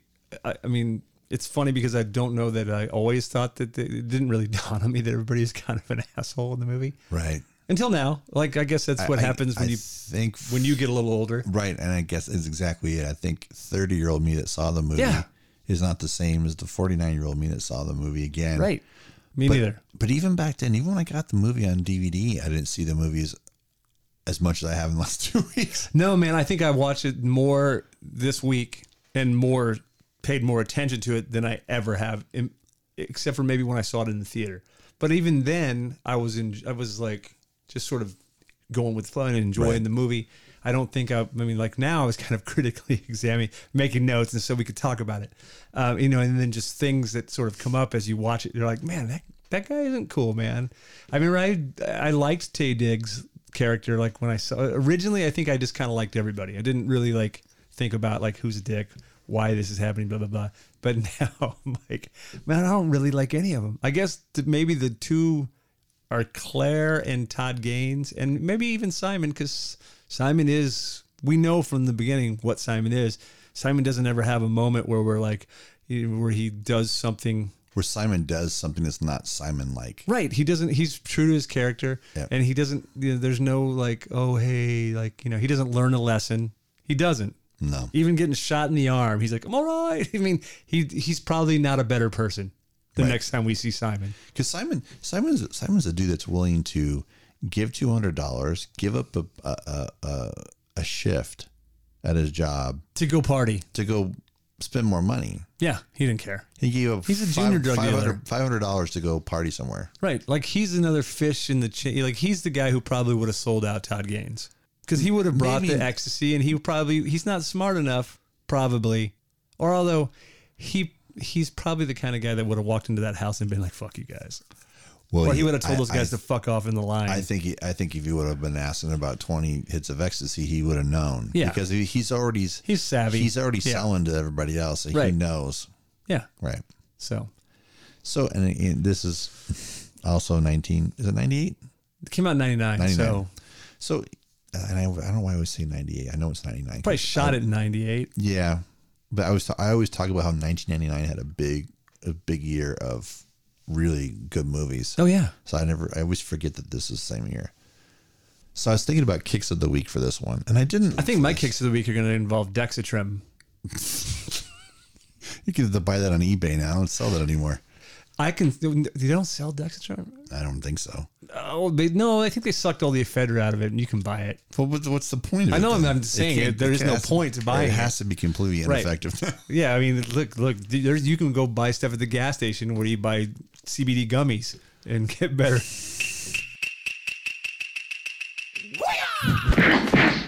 My kicks of the week, dude. I don't know, man. I gotta think about it. Why don't you go first? Because I can't think. My kicks of the week. My kicks of the week this week are: if you live in Southern California, get out and see the poppies. Oh, it's Poppy Festival. Poppy Festival. Get out and see the poppies. Just don't trample the fucking things. You know, this is. I don't know, man. I always feel like when you pull up something local, I got to find another way of. I know, man. I mean, like, I know, but I'm here. So it's like, I know everybody can't enjoy the poppies, but you know, you could Google them. And by the time this episode comes out, it won't be poppy season. You're going to have to plan for poppy season. Yeah, you can do it next spring. It's, spring break 2020. Get your poppies. You know what? Somewhere around the poppies might be a lot of rain. It's been a wet winter. Well, by the way, did you know that Doug Liman's got the sequel for Edge of Tomorrow going? It's out in 2021. I had no idea. Oh yeah, I saw it a while back because I was trying to explain to somebody that hadn't seen Edge of Tomorrow. Who? No, here's the thing: they hadn't seen Edge of Tomorrow. They knew the movie as Live, Die, Repeat. Oh. And I'm like, no, it's not called Live, Die, Repeat. Dude, it's called Edge of Tomorrow. I've never seen such a dumb. I mean, this bad campaign. Like I remember when I bought the Blu-ray, it says Live, Die, Repeat on the Blu-ray. Right. Like you would. I guess that's how you would think it was the title. The worst part was when you were trying to pre-order on Amazon. It didn't. You couldn't. You search for Edge of Tomorrow. Really? It wouldn't come up. You had to put Live, Die, Repeat. Oh man. And I think the new one's supposed to be Live, Die, Repeat again. No, see, I don't know, man. Because I saw it in theater opening weekend. It was Edge of Tomorrow. And that, what? That's what it was called. Right. So I don't get the whole Live, Die, Repeat thing. And then it said Live, Die, Repeat on the poster on the one sheet. That's what it said. And you know what? That you weren't the way it's positioned. It's not calling it that. It's just the tagline for it. Yeah, that's all it is the tagline. I still think that they shouldn't even put that on there, because once you realize like, oh. He's living a live action video game. This is a video game. Right. He's dying over. So he's got to reset and redo the level. That's it. It didn't do as well as it should have. It did well enough, and it did really well when it hit home video. It's one of the last few movies in this streaming era where a movie still found a home, a strong enough performance at home between DVD and like HBO or whatever to have them go just make a sequel. And by the time a sequel comes out, 2021, I mean, what are we, like 5 years? 7 years. 7 years. It came out in 2014. There you go. Dude, that movie's so fun. Yeah. I mean, and it's such a... Oh, it only made $369 million worldwide. Worldwide, yeah, but I think domestically it probably didn't do the numbers it should have. Yeah, I'm sure it probably...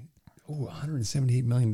Yeah, but you know... Yeah. P&A on that. No. That's like probably another... Yeah, it probably... They probably weren't even in the black until home video. Yeah, probably still not in the black. Enough of the black to make another one. Yeah. My kicks of the week is, I don't know, man. I can't. I got to think of something. I really don't. You know, we do two things when we come on the show. We talk about a movie that we plan on talking about, and we do kicks of the week. Yeah. And every time, mine is always something local that will be not relevant by the time the episode rolls out, because that's what I do. Or and before that it's, oh yeah, we're supposed to do that. Oh yeah, let's do kicks of the week. Ladies and gentlemen, kicks of the week. And we postponed recording this 2 weeks because like we mentioned earlier, it's a weird episode to record. Right, because we were trying to figure out how to talk about it. Honestly, I feel like it was the easiest one we've done. Like as far as like... Yeah, we decided to try a different version of the show where we're not giving you every single beat so you can actually enjoy the movie, right? And go, oh, this is what Corey talked about. Oh, this is what Freddie was talking about. Oh, this is what you don't want to do. Seeing a movie is an experience, even if you can't. I mean, these days most of the stuff we're going to talk about is already available to you at home, where you can literally take your phone, listen to this podcast, and when it's over, watch the movie, buy the movie and watch on your phone. Yeah, for sure. And I mean, if that's your drug of choice. Well, let me ask you: Are we 5 for 5? Are we in agreement that this movie is? Are we in agreement that this movie is better than we remember it, or is it? To me, I still love it. Liked it then. Still like it. It's got a very high. Well, out of the 5 movies we've covered so far, not only.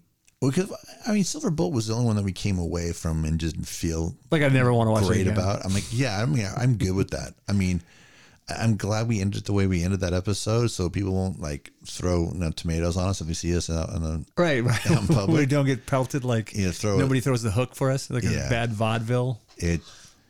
But this one isn't just that. I felt like we made concessions on the other 3 movies where we're kind of like, it was the 80s. Yeah, it was this. Right. For a movie that turns 20 this year. Yeah. It doesn't feel dated. Nope, not at all. It doesn't feel dated. Everything about it works. And I'm not going, but moments in the movie that I already did that.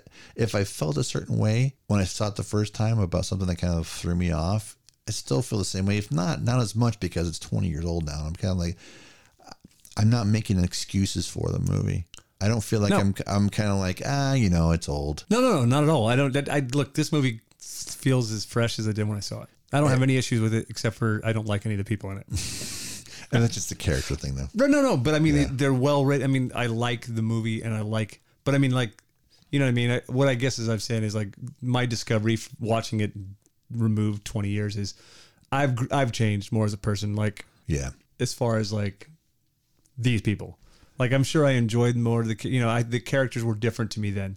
I mean I was 30 when the movie came out, so there was nobody there I could relate to except for maybe Jay Moore's my closest to my age of everybody there. Yes. And I was like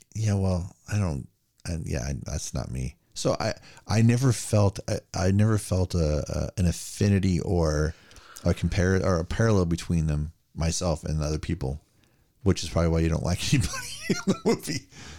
But yeah, dude, this is easily the one that holds up. Not just holds up, but yeah, I don't think there's anybody that can watch this movie now and not pick it apart for any of the other reasons that we already didn't make it, point of. Yeah, no, I mean, it's a great movie. I love it. Yeah, it works 100%. And if I didn't already, I think I already did it on Letterboxd. I think I put a 4 on that.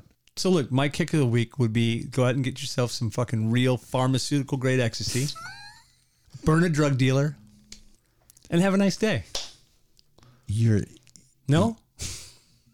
I just realized that when you said your kicks of the week, you said go. Did you do that intentionally? I did. Wow. It's almost like it was planned. Almost like I thought about it. Oh, I know. I got kicks of the week.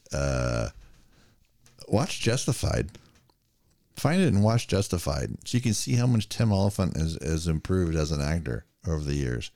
It's and he was recently on an episode of Conan O'Brien's podcast. Well, Conan brought it up. Hey man, why don't you should do more villain roles. You should do more villain roles.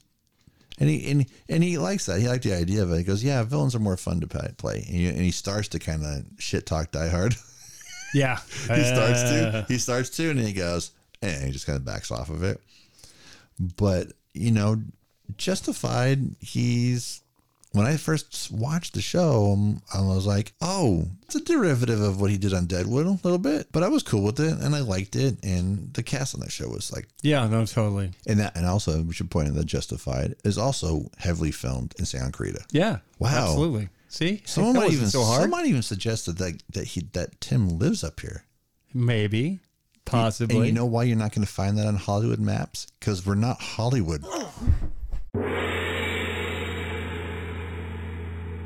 This ain't Hollywood. This ain't Hollywood. Well, no, we're SCV, baby. We're northern Hollywood, northwest Hollywood, we're north of Hollywood. So if you want to follow us on social media, you can follow us on Twitter at KaratePod, KARATEPOD. And if you really want to bug me individually, you can hit me up on Twitter at Corey Culp, COREYCULP, or on Instagram at Culprit97. What about you, Freddie?